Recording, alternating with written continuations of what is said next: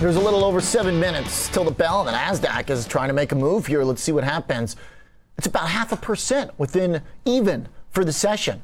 But let's get away from stocks for a sec in terms of the broad market. Let's maybe talk some video games and crypto. What better way to bring in the closing bell? Steve Larsen is joining us, co-founder at Planner DAO. Steve, welcome to the show. Tell us what Planner DAO is. Yeah, thanks for having me on. So Planner DAO is a group of financial advisors and planners who are trying to figure out how to use cryptocurrency for their clients so they can invest in it safely and realize some of the upside of the asset class. Okay, cool. I've seen some efforts like On-Ramp Invest to work with advisors to kind of create a choice of ways for people to include crypto in their portfolio, but that still is just kind of using traditional indexes to, put a little spice into one's stock bond portfolio. A DAO is like a crypto functioning like ecosystem, right? It's a little different.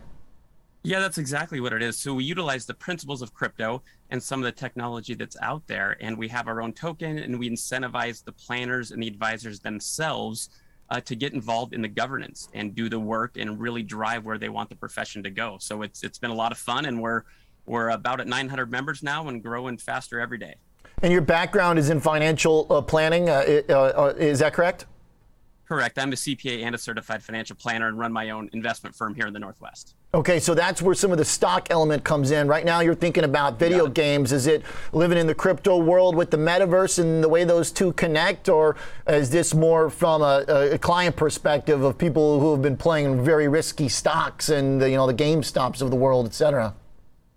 Yeah, a little bit of both. So certainly gaming and cryptocurrency are merging. So we need to know what's going on in that area if we're going to advise our clients on it. But also these have been some pretty aggressive tech stocks in the gaming side. So we've had to follow those over the last several years as well. In addition to it now being the games that my kids are playing. So from really every angle, I try to know what's going on in the gaming industry. So what do you think GameStop's NFT plan?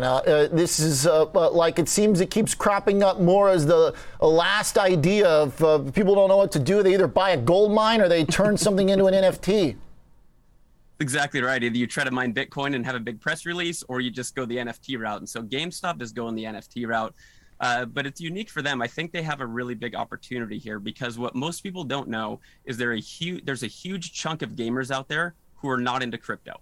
And they think that crypto is coming to ruin gaming as they know it by making everything play to earn, making everything about money and what you can have.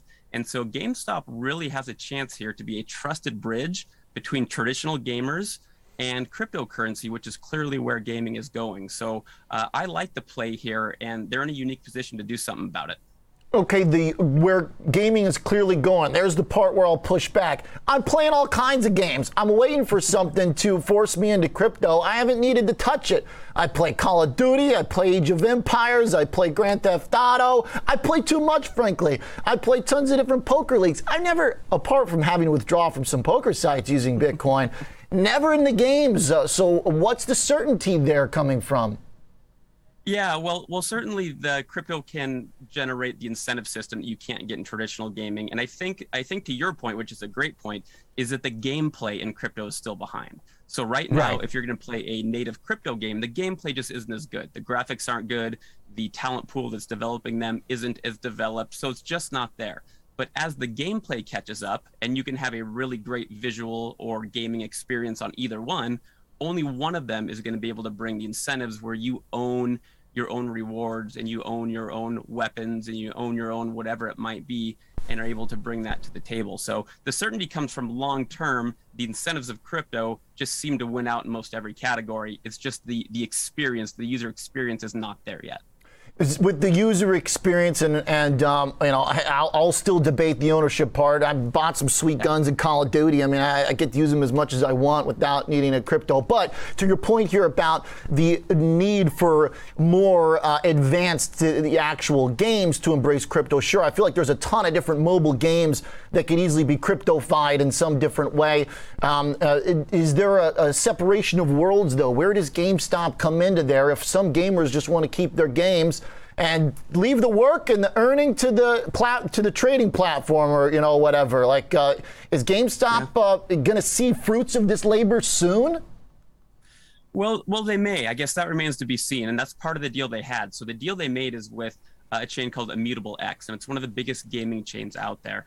And so they have a chance to earn up to $150 million worth of incentives if they hit certain benchmarks. So if they can pull it off, there's a lot of money sitting out there for them.